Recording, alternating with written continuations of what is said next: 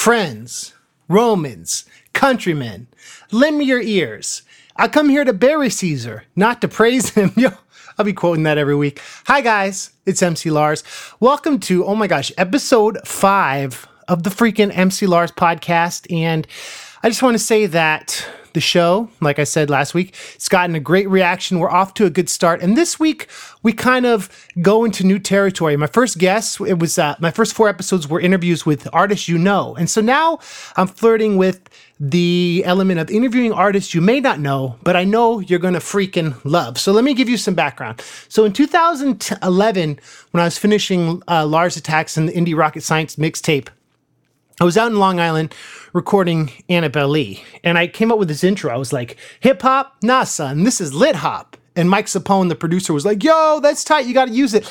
And I was like, oh, that's awesome. Then I realized I didn't come up with that term lit hop. Yes, I've been using it as a hashtag, but all respect and props goes to the almighty, talented, legendary Baba Brinkman. Now, a lot of you might know Baba Brinkman. Mega Ran and I did a song with him on his Rap Guide to Consciousness about Bayesian probability analysis, meaning like your hypothesis might change in science if you take in different data and make a different inference, right? That makes sense. So like, let's say you think that, to make things really simple, you think that water's dry and you jump into a pool and then you come out and you're soaking wet. You're like, well, maybe water is wet, right? That's a very simple explanation of Bayesian. But at the end of the podcast, I played the song Mega Ran and I did with Baba Brinkman. But anyway, he has done a lot of amazing albums and off-Broadway shows like the Rap Guide to Climate Chaos, the Rap Guide to Religion, the Canterbury Tales Remix, the Rap Guide to Medicine, the Rap Guide to Evolution, the Rap Guide to Business, the Rap Guide to Wilderness. He did a show with his wife called Off the Top, which was like a rap guide to neuroscience that kind of inspired his current performance, the Rap Guide to Consciousness, which basically explains how the brain works and like how the subjective concept of self comes from the neurons in our head. So if that's not nerdcore rap, I don't know what could be like more nerdcore rap. I mean, this dude is super nice. I've known about him for a while. My wife and I went to see his show with his wife a few months ago. And then I went to see the Rap Guide to Consciousness, which is still playing. So if you're in the New York area, he's got 5 more showings of it. October 5th, October 6th, which is my birthday, October 7th, October 12th, and October 13th. They're all at 9 o'clock. If you live near New York, within driving distance, please go see this play. On his website, he has Bill Nye giving it props. Like, it's awesome. It's like some of his best work, and I've been a fan of his for a minute. So, enough about Baba Brinkman. You will hear me and him discuss his workflow and how he comes up with ideas. And he's just a very disciplined, hardworking guy. And like, I am madly inspired by Baba Brinkman. I wanted to shout out some of the Patreon subscribers. You guys have been super, super crushing it. I want to give a shout out to Bob, Josh, Brandon, Tanner, and Railway Hacker for signing up in the past week. Like, it's so cool that y'all been supporting everything I'm doing. And, I just am very fortunate, no label, just fans and just like passion and idealism and joy. And I appreciate y'all supporting. I also want to thank some of the older Patreon supporters. I want to shout out Michael, Andy, Medics DB and Toy Boat, and Brenna. So shout out to y'all. Thank you for your generosity and kindness. In case you're not on Patreon, I'm doing the Chronicles of Narnia. I just dropped the Lion, the Witch, and the Wardrobe. I started with, obviously, The Magician's Nephew, and then today I was recording the Prince Caspian song and The Horse and His Boy. So if you like C.S. Lewis, check it out. If you don't like C.S. Lewis, check it out because I'll be doing mad other topics on Patreon.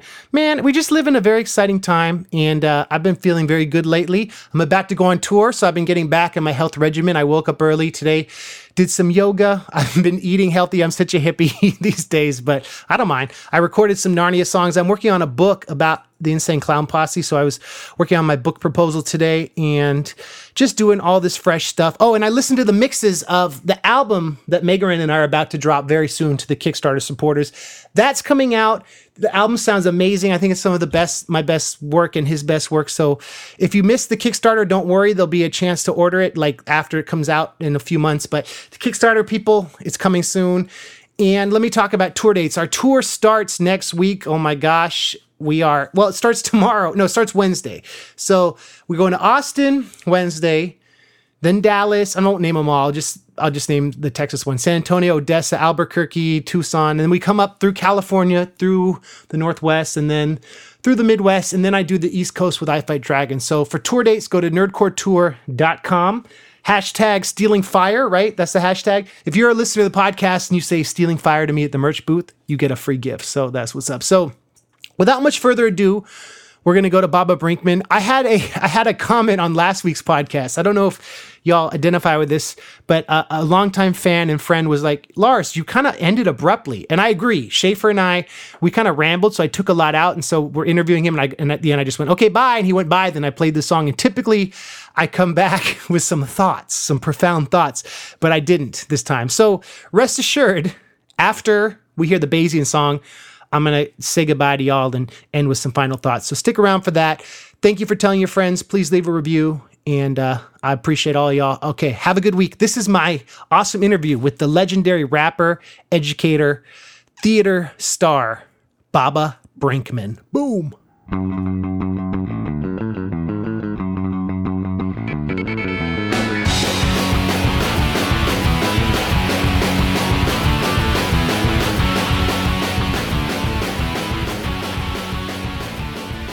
Okay, ladies and gentlemen, I am here with the legendary Baba Brinkman. Performance, feedback, revision. That's a motto I see a lot in your work. Baba, thank you so much for being on the show today. Hey, Lars, it's great to be here. I'm really happy to get this together. I got to see your Rap Guide to Consciousness. I think I saw it in when did I go? August or July? Yeah, I thought it was July. Yeah. And it was really cool. Thank you. And it keeps getting extended, right? Yeah, it was meant to be a 2-month run, like an 8-week run, March and April, and then mid-April they were like, "You want to go through May as well?" And now we're just doing it. We're continuing until the middle of October. But I've been told that the final day is going to be October 13th because another show is taking over the whole theater after that. So that's the official closing date now. But it's going to end up being an 8-month run. Is that one of your longer or longest runs? Yeah, the longest I've done before is 6 months up till now. But this is the fifth Rap Guide to Something that I've done off Broadway.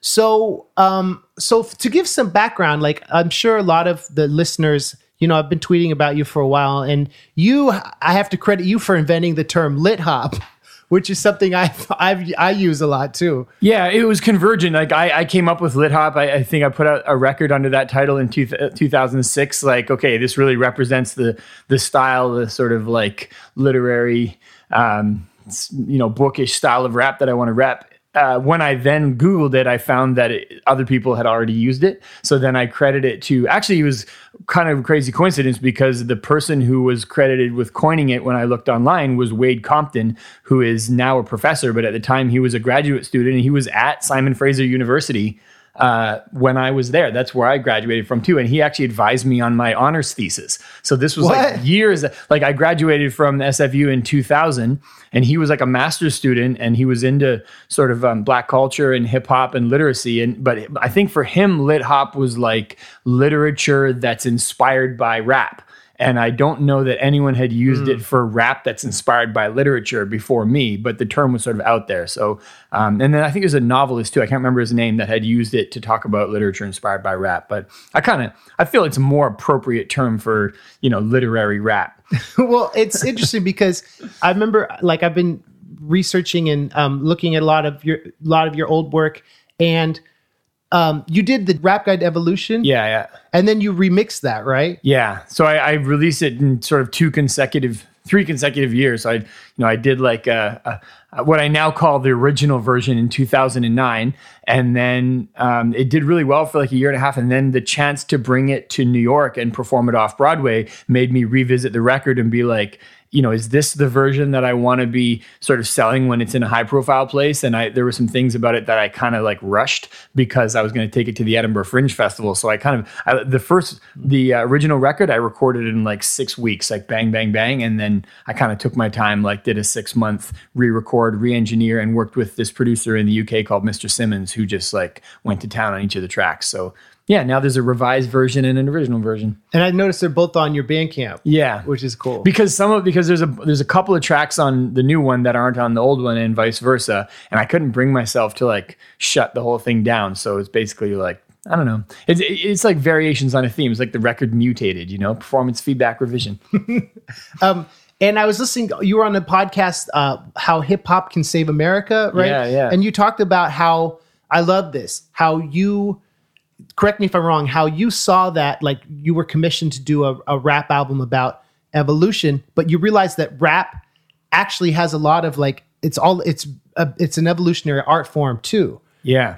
I think that's an awesome point. Yeah, and I was sort of well primed to do that project because in my master's thesis I argued that rap already has an evolutionary dynamic because like too many MCs, not enough mics, because of the sort of limiting factor of there's more people that want to rap than there are people that want to listen to rappers. So it's like inherently competitive because of how sort of fun and glamorous it is and how many people are sort of aspiring rappers. So that's like a fundamentally Darwinian situation. And then you add into that, like you got to delete stuff from your playlist because you're running out of disk space or just hours in the day or whatever, whether you're competing for like the mic at a live event in a battle or just competing for like space on people's headphones. In my thesis, I was arguing that competitive poetry in other cultures, including the Canterbury Tales, reflects a similar dynamic where it's like survival of the fittest poet under the harsh conditions of an audience that can tell you to shut up if they don't like you. So then when this biologist was like, could you use rap to explain Darwin? I was like, oh, hell yes, I could. In fact, Darwin explains rap. Yeah. And you had like a short amount of period to do that record, right? Yeah, it was like it was 6 months from can you do it to the first performance. So the first 5 of those months were like cramming, reading evolutionary biology, popular science books, Richard Dawkins, Jared Diamond, David Sloan Wilson, E.O. Wilson, Jeffrey Miller, and Daniel Dennett, and just sort of like, okay, I got to get my head around all the, especially the misconceptions, because there's a lot of people that talk about evolution, but they mean something different. They mean like evolution of consciousness, in a spiritual sense or something. But I was really trying to like get at the biological sort of scientific way the word is used and avoid the, creationist myths or like blank slateist myths or whatever. So, it was, I felt like it was a high stakes project, evolution is like iconic. You want to do it right. But that's where the peer reviewed rap concept came up, because I could send my lyrics to this biologist, Mark Palin. He could, offer corrections and suggestions. And he was University of Birmingham, right? Yeah. And so you've done a lot of work in the UK, haven't you, over the years? Yeah, the Canterbury Tales is what brought me there. Because I did my thesis in like comparing rap and the Canterbury Tales while like writing these rap versions of Chaucer, thinking this is the way to like resurrect it for a modern audience. No one can listen to one that appeal with his shout out to the dracht of March as Paris to the road. Like the poetry is beautiful, but people they're like, huh? Like, what are you saying? It needs a translation. So then I thought like rap would be the experience that recreates what people would have heard from Chaucer in his time. And then when I kind of had this like rap version of the Canterbury Tales, I was like, what do I do with this? Where's the venue for this kind of thing? And a lot of people would say to me, you should take it to the Edinburgh Fringe Festival. Like it's the biggest arts festival in the world. There's all kinds of diverse things there. And so that's what I did. And then it just got a ton of media. I brought it there for the first time in 2004. 2005, I was like touring UK colleges and schools and theaters. And I did that for like 3 years, like literally like a 4-month tour every summer of the UK.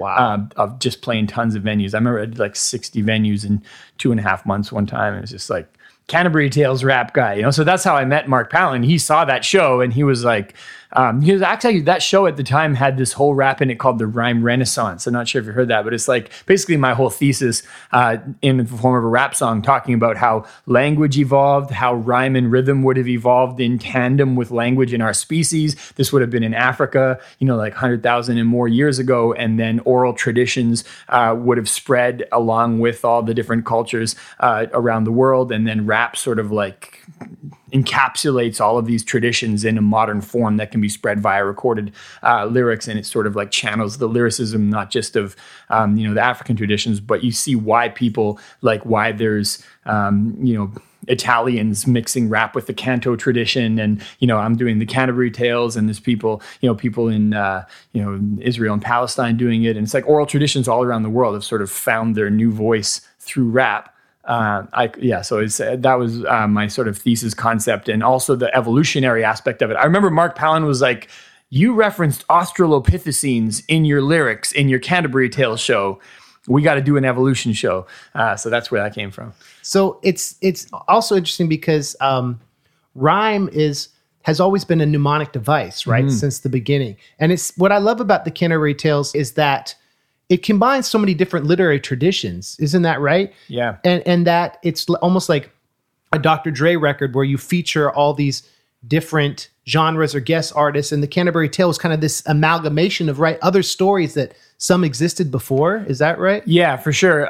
So each of the tales has a source. Some of them are more like loose folk tales or whatever. Others, it's a straight literary translation that Chaucer did. But it's also a really interesting amalgamation of stylistic differences as well. So he has some of the poems be in iambic pentameter couplets, and then he has other ones be in these like heroic verse stanzas that are A, B, C, D, E, F, G, G. And then there's one poem that's actually done in like this old like tetrameter form that represents the sort of majority of English poetry over the past 100 years, but Chaucer self-consciously makes it the worst of all the tales. It's like really sort of cliched, and it's funny. It's like the first example of deliberate satire of bad poetry in the history of the English language. So this like meta awareness of Chaucer that poetry can suck. And we should be discerning about the differences. And then he does a tale in prose, and there's this whole argument amongst the pilgrims about what's the best style.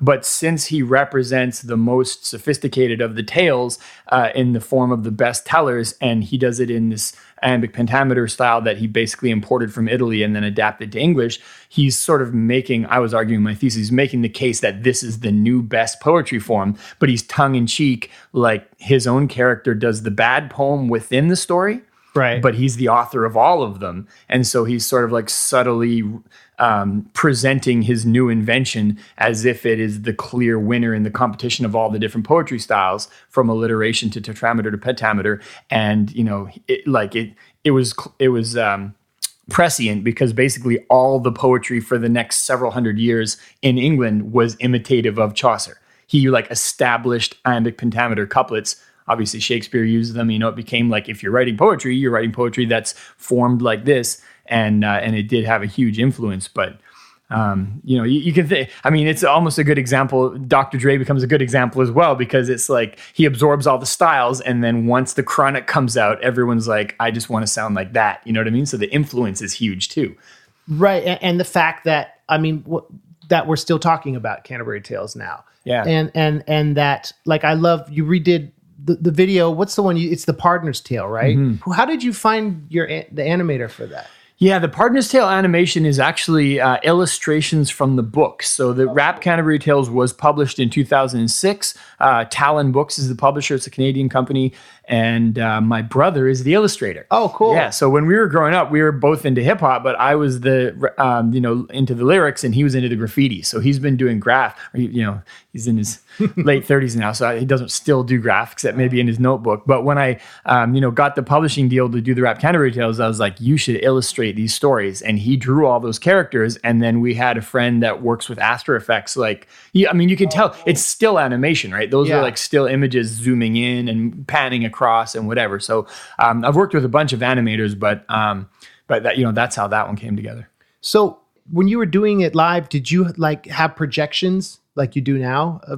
Not at first. Yeah. So the first two times I brought that show to the Edinburgh Fringe 3 different times, like rewriting it each time and changing things. So the third time I did project simultaneous animation along with me on stage. And I added a freestyle component where at the end of the show, I'd be like, all right, so those are the tales. What other literary text should I do? And people would be like, Don Quixote or, the Iliad. And then I'd do like a whole freestyle, like referencing all the stuff from whatever they shouted at me. But yeah, that the whole like simultaneous projection thing, that was the first time I did that in a show, and I feel like it really works. Yeah, because it just gives people like more of a spectacle, and also you can sort of represent an idea simultaneously, but put a different twist on it based on the visual, you know? So yeah, I try to do that in all my shows now. And I love how in when I saw your show, you had some very, very up-to-date modern references with your projections. And like with the scientific stuff, it works super well because it's, like you said, it's a way of transmedia, the idea of you connecting things in a way that your whole brain is engaged. Yeah. And the thing that you're bringing up right there, it works great in the show that I'm doing now. It also causes shows to age out. Because when I perform I haven't done the Rap Canterbury Tales now for like a year, but the last time I did it, I was already like, wow, I wrote this 8 years ago, and you can really tell by some of the references in the lyrics. Yeah. You know, and Rap Guide to Consciousness, I wrote like a year and a half ago, and there's a lot of Trump references in it. But let's say like he gets impeached, you know, a lot of the stuff I say in the show, well, I'll have to like rewrite it as I go, maybe go back to the animator. Actually, I think most of the visuals will still work. A lot of that stuff is like, if you're trying to get people to understand a concept from literature or from science or whatever, like pop culture is the natural way to do it. You know what I mean? Like find a pop culture analogy they're familiar with that shows the social dynamic or the conflict or whatever's happening, and then say it's just like that, but with these other things. I mean, Trump becomes a great example for talking about consciousness versus, cognitive biases, or like, you know, just speaking from gut intuition without really thinking it through or reading anything about it. What I've always loved about your work too is that you are not concerned at all with alienating people at the expense of speaking the truth. And I think that's like the mark of a respectable rapper. You know what I mean? I love that you cover so many topics, but you never seem to pander. You know what I mean? And that's dope. Yeah. In a way, I feel like I almost do pull punches. Sometimes I'm glad it comes across that way. Uh-huh. But there's sometimes when I'm reading, I'm like, the truest way to say it would be this, but I'm going to lose everybody if I say that. So I'm going to like find a way to make it, you know, it's like sugarcoat to make the medicine go down kind of thing. I'm glad it comes across that way though. Yeah. But sometimes, you know, I definitely feel like I do this balancing act between like laying things on the line and you got to create a show that people will come along with you on. You know what I mean? Like in Rap Guide to Consciousness, one of the concepts that I'm really getting at in the show is that you can explain everything about human experience using like physical interactions of chemicals and, brain activity. Hence, there's no soul. You know, and that's sort of where I get to at the end of the show. I'm like, the belief in a supernatural soul, you know, that thing that almost everyone believes in and is at the fundamental heart of all of our religious and spiritual traditions. Too bad. Turns out not to be the case. You know, science has not given any sort of comfort to that view. But if I started the show with that, I feel like I'd lose everybody. So the whole show is about like all of this fascinating research of like perception, optical illusions, hallucinations, psychedelic drugs, consciousness, and research about consciousness in embryos and other animals and all this stuff. And then I kind of come around to this like, so what does this say about a soul? Well, if you want to still believe in it, you just have to find a way to make it out of neurons. And people are like, oh, that's deep. But it's like a safe way of saying there's no soul. You know what I mean? Like maybe there is one, but it's not the kind of thing we used to think it was. And you have that great piece about the octopus. Yeah. That's cool. Like subjectivity is very relative. Yeah. And right? I mean, if people don't know, 2/3 of the neurons of an octopus's central nervous system are in its tentacles. Whereas most of our neural density of the connections is all in our brains. They have like a much more distributed sensory system. So it's, you know, there is, it's not 100% known, but what is it like to be an octopus? It's probably like, having some independent consciousness or awareness in the fingertips, in the tentacles, in the suction cups, all of which are hypersensitive. They can taste, you know, they can feel all the details. You cut off an octopus's arm, it'll like find its way along the ground for quite a while. Yeah. They have like an independent, you know, consciousness is a tricky word, but I think like if invertebrates are conscious, then octopus tentacles are probably conscious to some degree, which is kind of crazy, right? Because we think of it as this unified thing. And you conclude it with, you come back the next day and he's gone, right? Yeah. And what I love about that song, man, is that he's left this memory on you and you've created a song about the octopus. So it's almost like the Shakespeare sonnet, this and this shall give you life, right? Yeah. You've immortalized the octopus through music and through rap. And I think that like, for me, that was a really profound part of the show and a profound part of your record, because it's like, all right, if you take the time to like draw a square around something or write a poem about it or write a rap about it, if it dies, it will still live on. And that's fresh to me. Yeah, it is. I mean, it's a form of, in a way, like if people used to want to believe in a soul so that they would think there would be some way for them to live on after they died, you can think of literary influence or just like your impression on other people, the memories you make and the reason that they care as a kind of way of living on. Also, it's a way, also the reason I wanted to do that in that track was because octopuses only live like 2 years. Which is crazy because we think of consciousness and intelligence as the product of this long developmental and learning process, right? Mm-hmm. But they're born out of these eggs, like hatched. They get no like guidance from parents or anything like that, right? They got to learn it all from genetics plus environment, but no nurture in any kind of sense that we would understand it. And they get to this point of like recognizing faces and solving puzzles and like all these sort of signs of intelligence. So I love them as examples because you really have to take yourself out of the kinds of intelligence and consciousness that we're most familiar with and say there's other paths to get there completely unlike ours. That's cool. And people, a lot of people don't know that. You think of something smart as something like old and wise, but they're like babies. 2-year-olds don't know anything in our species, but these are like wise 2-year-old octopuses, They're like the Jedi of the ocean. That's it. Speaking of getting to places in surprising ways, I wanted to talk about your journey as a rapper, as an artist, discovering hip hop in Canada and just your background of your life, because I know a lot of your interviews, you talk a lot about your work, but I wanted to get to know Baba Brinkman, the man. All right. The culture that I grew up around is tree planting.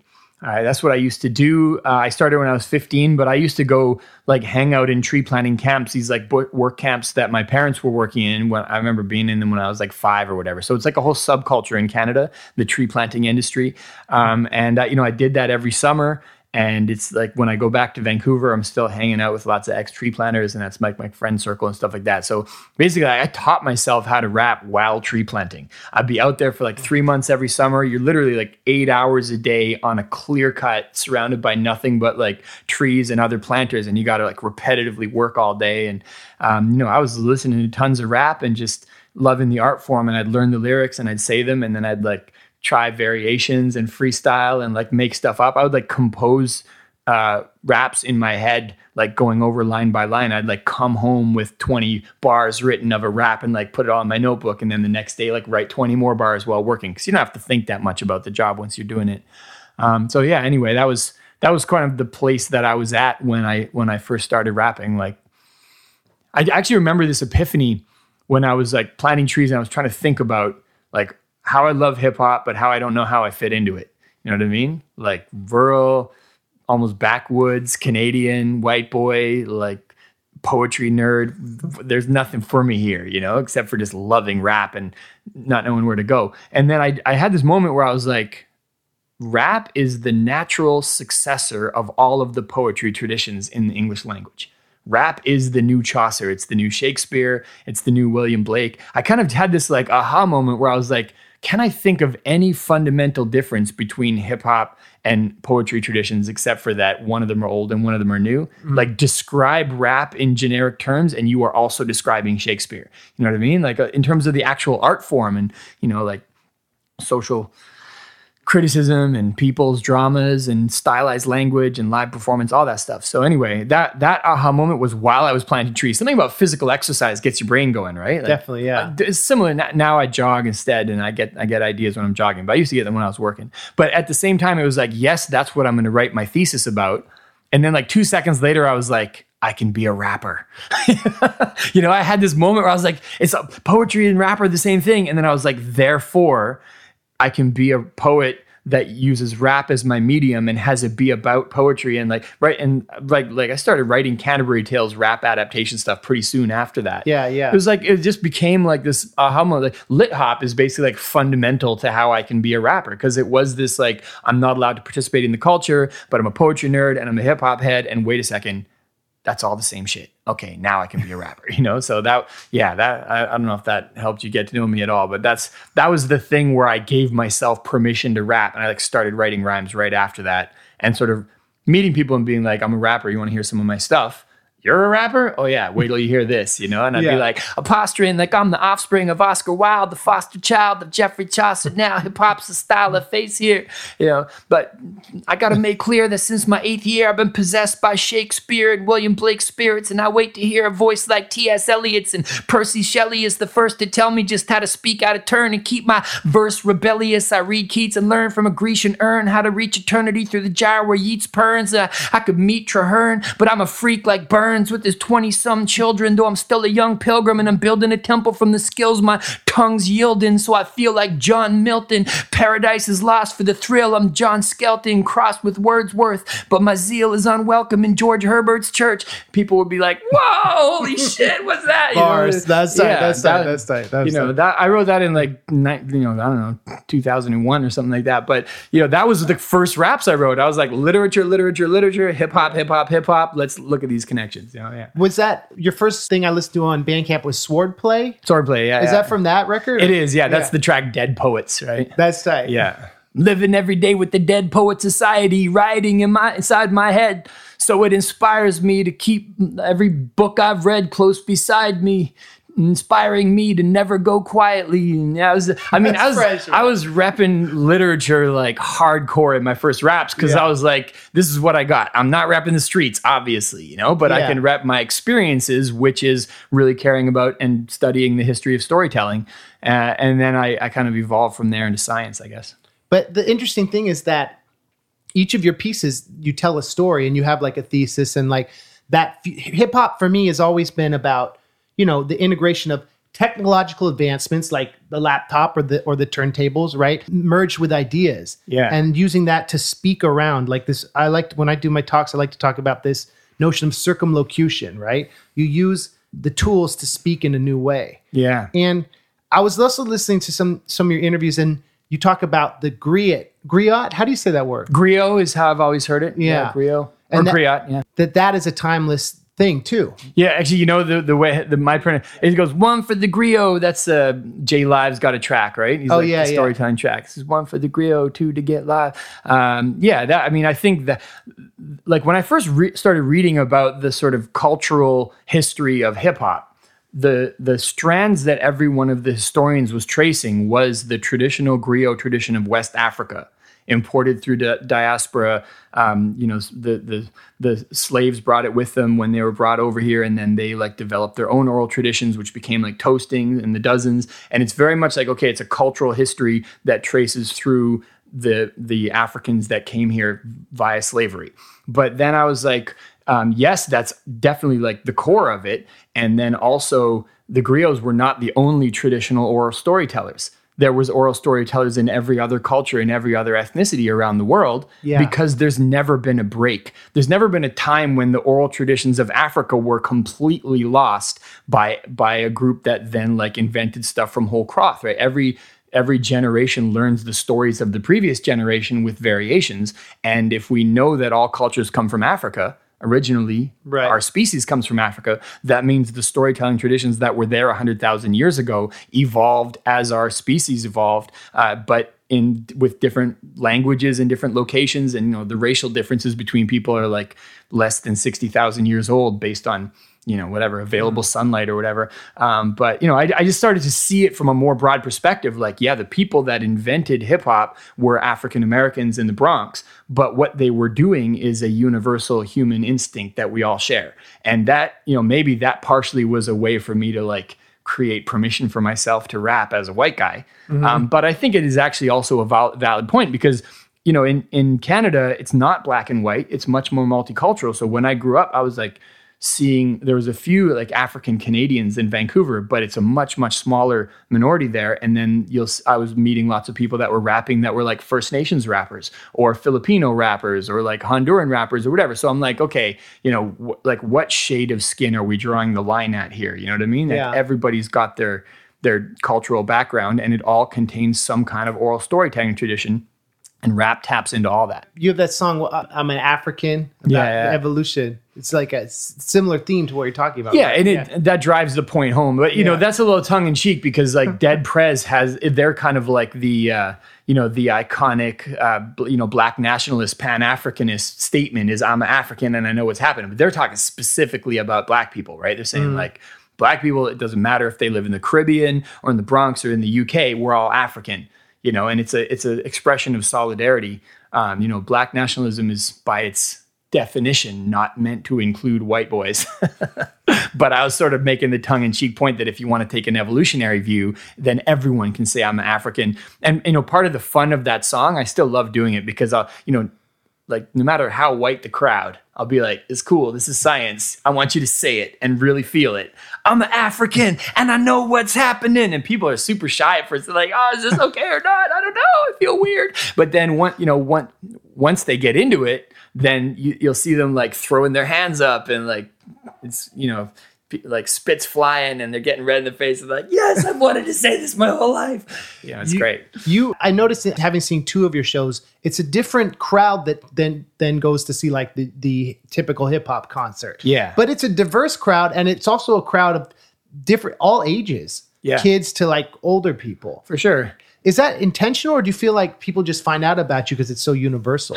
I do think people will come to a theater show that wouldn't go to a music venue to see a hip hop show. I think it's definitely like the older, whiter crowds, maybe like afraid of rap or never really like understood what the appeal was and never went and sought out a concert. I get a lot of people coming to me after my show and being like, well, I never really understood hip hop, but if that's hip hop, maybe I like it after all, So like, I see myself as kind of like a ambassador in that sense to people that are, it's like, in a way, it's like I'm still a teenager trying to tell my parents why rap is cool. Sure. And my parents are like, I don't understand the appeal of this music. And I'm like, no, you got to listen to the poetry, So like, I'm like 39, still trying to convince baby boomers why rap is really impressive as an art form. And then, off-Broadway theater will attract a wide range. There's like youth discount ticket programs that bring a lot of teenagers in. And, the show is full of, it is kind of like a love letter to hip hop. So it's cool to talk to people after the show who are like younger and listen to the music. And they're like clearly the only ones who got all the in-jokes when I was referencing different rappers in the show. Yeah. As the older crowds were like, oh, it sounds like there was some kind of joke in there, but I guess I missed it. Yeah. It's like I haven't seen Hamilton, but there's that element of the older people who love the history versus the people who get all of his references. Yeah, for sure. And I think Hamilton helped for people to like take a chance on a rap theater show as well. I produced and performed in my first rap theater show in like 2003. And in 2005, I remember running into Lin-Manuel Miranda at the Edinburgh Fringe. He was doing Freestyle Love Supreme. Like he's out there with his boys handing out flyers, and I've got my Rap Canterbury Tales flyers. We're like 2 of the 3 hip hop theater shows at the Fringe in 2005. And for me, it's analogous to when people when Eminem first came out. Before Eminem came out, I started rapping in like 98 and then first heard of Eminem in 99. So I remember for that first year, I'd say I'm a white rapper and they'd be like, you're white and you're a rapper? That doesn't really compute. Does that mean you're like Vanilla Ice? And I'd be like, no, not like Vanilla Ice. And then as soon as Eminem came out, you'd be like, I'm a white rapper. And they'd be like, oh, like Eminem. So now I'm like, I do hip hop theater. They're like, oh, like Hamilton. I'm like, yeah, just making a lot less money. But in a way, it makes it's an entry point for people. Like, do you think you've had an upswing in ticket sales from that? No. I feel like I'm doing just as well now as I was before Hamilton, which is like, making it work, like sustainable, but definitely not going viral, as they say. But it's more like, the cognitive dissonance has been reduced. I feel like I probably got a few people in that checked it out because they loved Hamilton and wanted to see something else hip hop. Yeah, but it hasn't really changed the game for me. Yeah. Except in just it's the elevator pitch is easier. Sure, I could say it's like Hamilton, but it's about science and people write it. That's all I got to say, right? So it does really help to have something like that where it just kind of gets you over the bewilderment barrier, and then you can talk about the show. Yeah. I know some of the people who listen to this podcast are creators themselves, are creative people. And I wanted to talk, if you don't mind, for a few minutes about your process. Because I remember when I first ran into you a few years ago, you were researching for the Rap Guide to Consciousness, and you were talking about how you had a deadline and you were, we had a few minutes to talk, and it was so interesting to me seeing you create it in like you're writing a term paper. Yeah. Like from start to finish, like what is your process usually? It's a great example because it is totally analogous to the term paper process that I had. It was like read every single secondary source on the subject until like 48 hours before the deadline, and then lock myself on my computer and like bang out an essay and then rush it in like an hour before I'm supposed to hand it in with like no sleep and shit. That's the kind of student I was. Yeah. But I always had this rationale when people were like, why are you leaving this so late? I'm like, because I might miss something that's fundamental to the organization of the essay if I don't read everything I need to read. So the sooner I start writing, the more chance there is that I'll start reading something after I've started writing that makes all the things I had written already moot. And it's kind of the same when I'm creating a show now. Like I don't actually put pen to paper for shows unless I know where my premiere performance is going to be. So I'll usually like register a show for a fringe festival, or, a couple of times I even had an off-Broadway premiere where the theater was like, get the show ready for this date. And I've got my like 5 months to research and write. But I kind of know, I usually even know the space I'm writing for. Wow. I usually know that what the stage looks like and what the place feels like. And it's in mind. I'm like, I know I'm going to stand on this stage.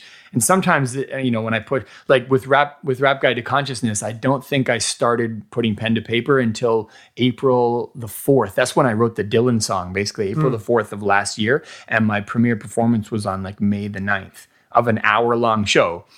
So that was, but it's the same thing because I was reading every book on neuroscience, like trying to get all the ideas straight. I'm taking notes, but I didn't write any lyrics. I was like, these are the things I want to talk about in the show, key ideas. I'm like making folders and I've got this whole like, document full of quotes, but I'm not really like clear about what the idea sequence of A to B to C, and also the personal, like how do you make it relatable? What stories from my life really fit with things that I want to talk about? And I didn't know I was going to do a song about communicating with an octopus on psychedelics at the aquarium while trying to get your head around the evolutionary theories of consciousness. And, that like some of those ideas, it's like I had to read 3 different papers about like the neuroscience of psychedelics, about the octopus nervous system, and about the integrated information theory of consciousness. And then there's a moment where I'm like, those are all going to fit. I can make those all fit, and that's a track.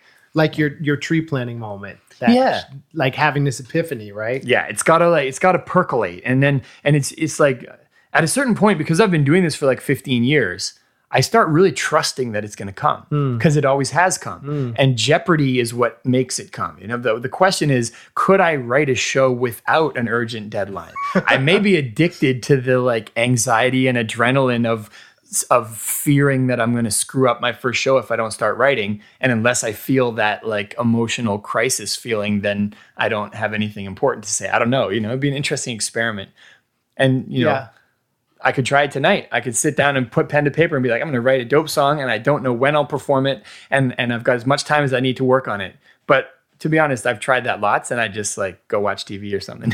Well, and knowing that you have a physical audience that's right. Like that's because if it's about consciousness, you'll have an audience that's aware of your references and gets it, right? Yeah, that's it. And I also, the UK connection is an important one for me too, because all of my shows I've premiered at the Edinburgh Fringe Festival, and that takes me back. Like I graduated from my master's degree in 2003, took my show to the Fringe in Edinburgh in 2004. That was Rap Canterbury Tales. Literally, like every single show I've done since then, I've premiered at the Edinburgh Fringe. It doesn't mean that I always have to do that, but it's become really like part of my creative process to register a show with the Fringe without having written it yet. And then I've got the like February until August window to create the show and have not the final version, but like a version that's good enough to do well at the Fringe. An hour-long version that's going to have some comedy and going to be thought-provoking and going to sort of hold its own against the stand-up comics that are the big sellers there and stuff. You're hustling tickets on the street. And yeah, I think I'm going to do it again next year, actually, because it's time to create a new show. Rap Guide to Consciousness is closing, and it's like, what's next? So yeah, I think that show is going to be called Darwinism with a Z. Cool. Darwinism with the Z. Yeah, Darwinism, the isms and schisms. And yeah, it's 10 years ago that I wrote the Rap Guide to Evolution.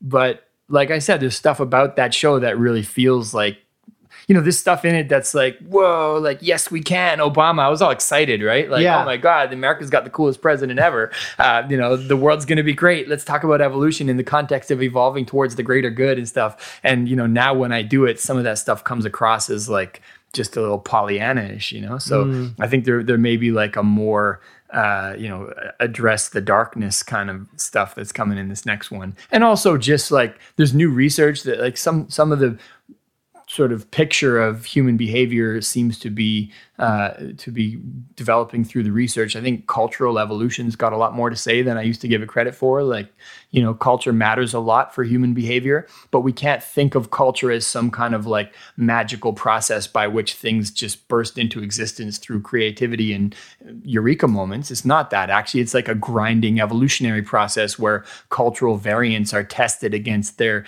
like utility or catchiness in the human brain. And really like natural selection explains that.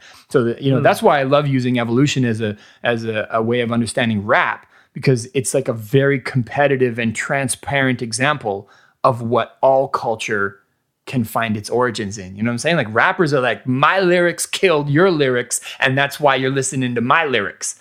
And really, like Apple killed the other computer competitors. You know what I mean? Like the iPhone is killing whatever the HP's latest one or whatever. That's actually the same process, except for the iPhone, you open it, it doesn't say we killed HP on the screen right away. So in a way, I think rap is just like a really sort of explicit, transparent version of how all culture evolves. And it's not sort of floating free of biology, like the instincts of wanting to acquire status and recognition and be attractive to the people that you're trying to hook up with and whatever it is. I think a lot of the sort of driving motives of why you would want to be a good rapper come down to biology. Sure. But what rap survives is very much a cultural evolution process. And it's the same with technology, political systems, norms, a lot of that stuff is what I want to explore in the next show.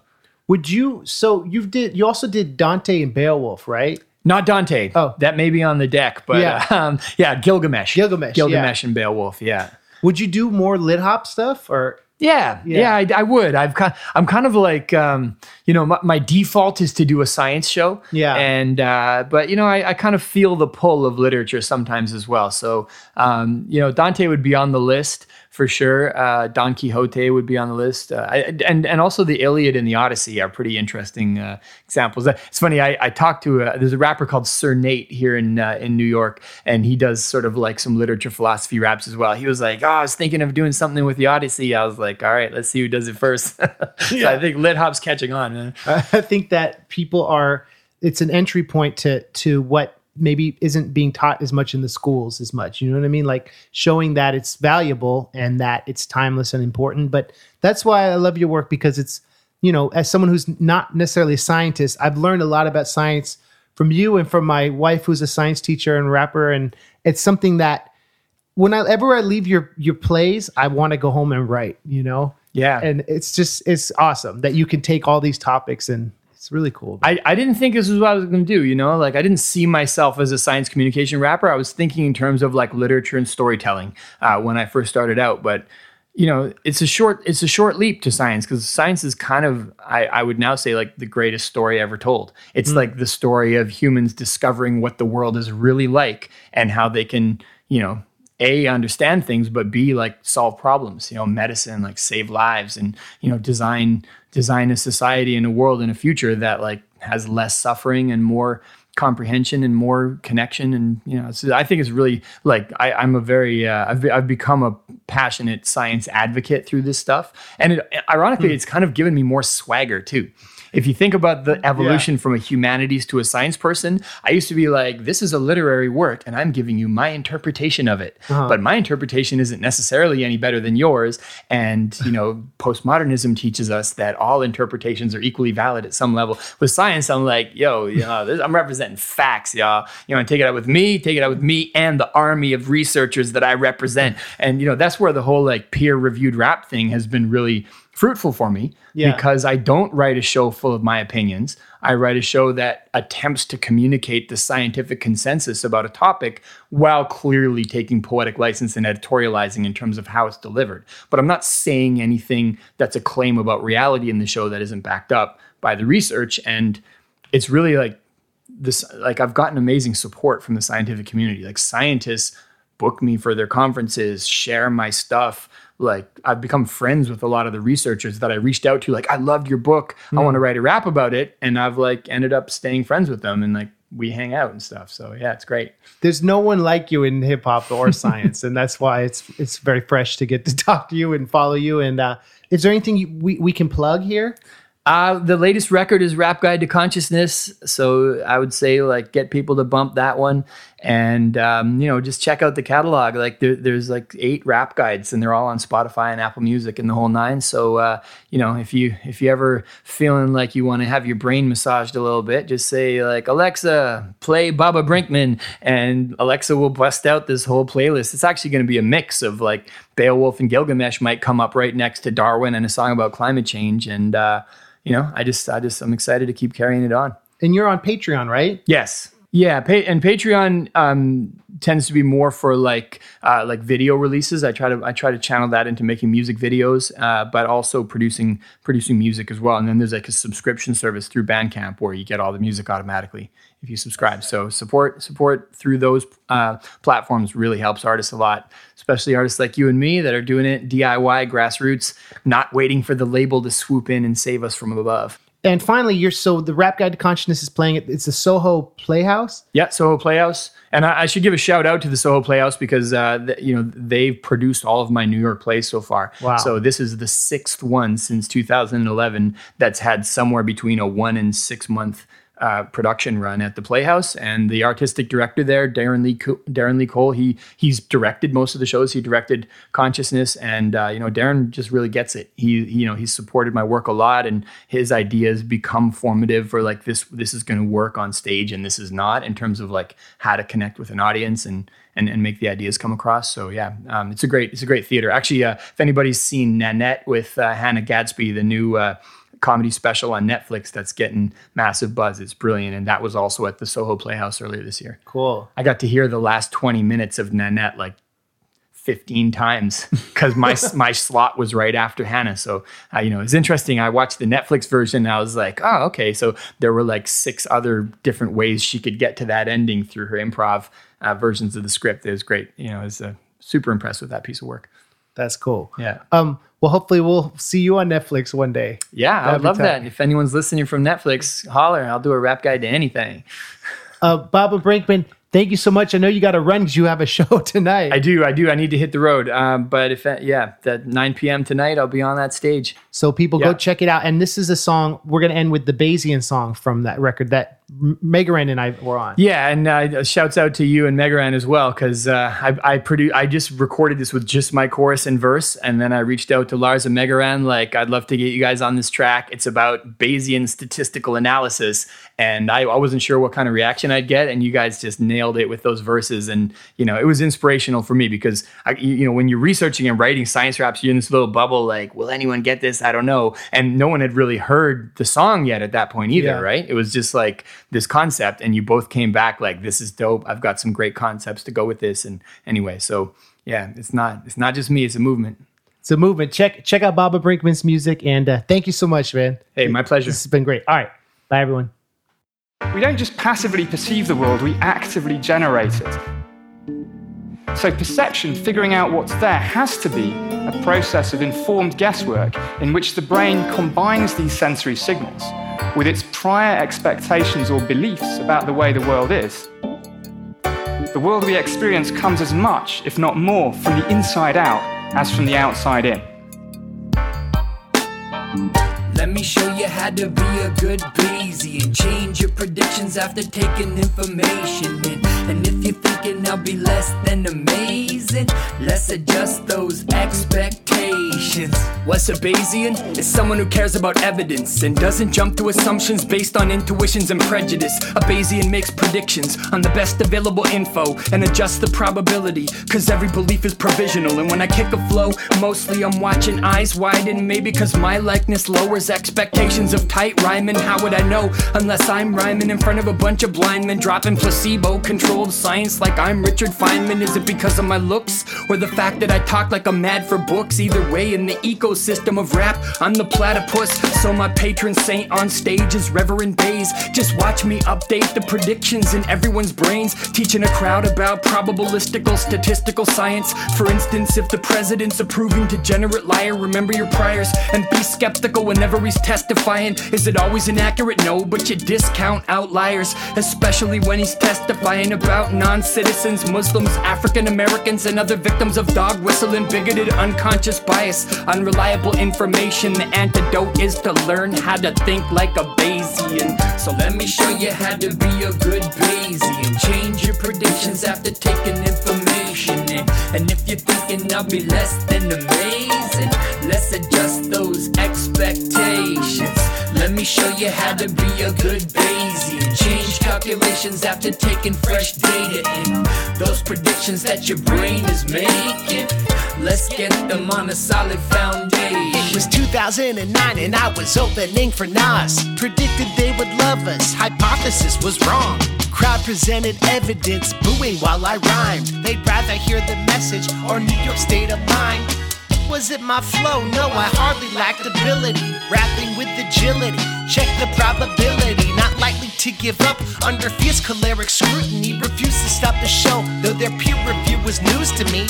Confusing me like the anti-science right. I was dripping like the ice caps. Yes, it was not my night, but I kept it Bayesian, cause the lane I'm in is solid. Anticipate results with my a priori knowledge. So never let a hater shower you with data that tells you you should quit, drop the mic and be like later. 2 more songs, then like OJ I was out. Saw Nas backstage and thanked and grabbed my bag and then I bounced. Let me show you how to be a good Bayesian. Change your predictions after taking information in. And if you're thinking I'll be less than amazing, let's adjust those expectations. Let me show you how to be a good Bayesian. Change calculations after taking fresh data in. Those predictions that your brain is making, let's get them on a solid foundation. Felt like I was still a baby when I first learned to be a Bayesian. I would find myself within a constant state of frustration before the day begins. On Facebook, my sample consisted of people I called my friends, who self-aggrandize and post constantly aligned with the latest trends, using inconclusive evidence to assess the probability that people would never examine what is true and accept a lie willingly. From my observation came a question: are people really so naive? Or is there a correlation between make-believe and what is on the screen? Cause it seems that we have forgotten this. The truth and politics are opposites. Humans are intelligent, and that's the layup of a hypothesis. So I would conduct an experiment by laying down a simple rap and wondering would every one of the people who heard this line call it fact, even if it were verifiable, supportable, sustainable, considering the source where anyone asks how the info is attainable. So I analyzed my data, the context in which I framed it in. 50% would agree with me, taking the info I gave to them. Maybe if I was the platinum pop star rocking football stadiums, and not a little known rap artist whose status strictly subterranean, I can conclude they would place a higher value on the power of my cranium. But minds are forever changing them, and that, my friends, is Bayesian. So let me show you how to be a good Bayesian. Change your predictions after taking information in. And if you're thinking I'll be less than amazing, let's adjust those expectations. Let me show you how to be a good Bayesian. Change calculations after taking fresh data in. Those predictions that your brain is making, let's get them on a solid foundation.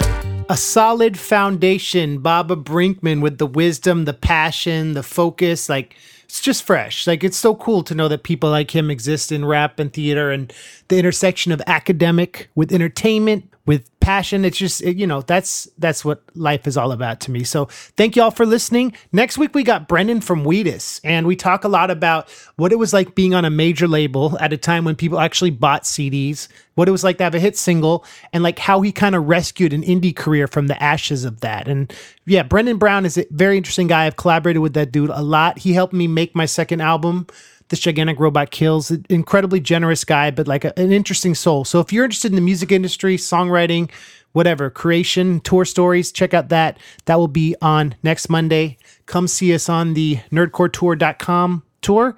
And thank you all for listening. And special thanks to Baba Brinkman for being on the podcast. Please check out his show if you can. Peace.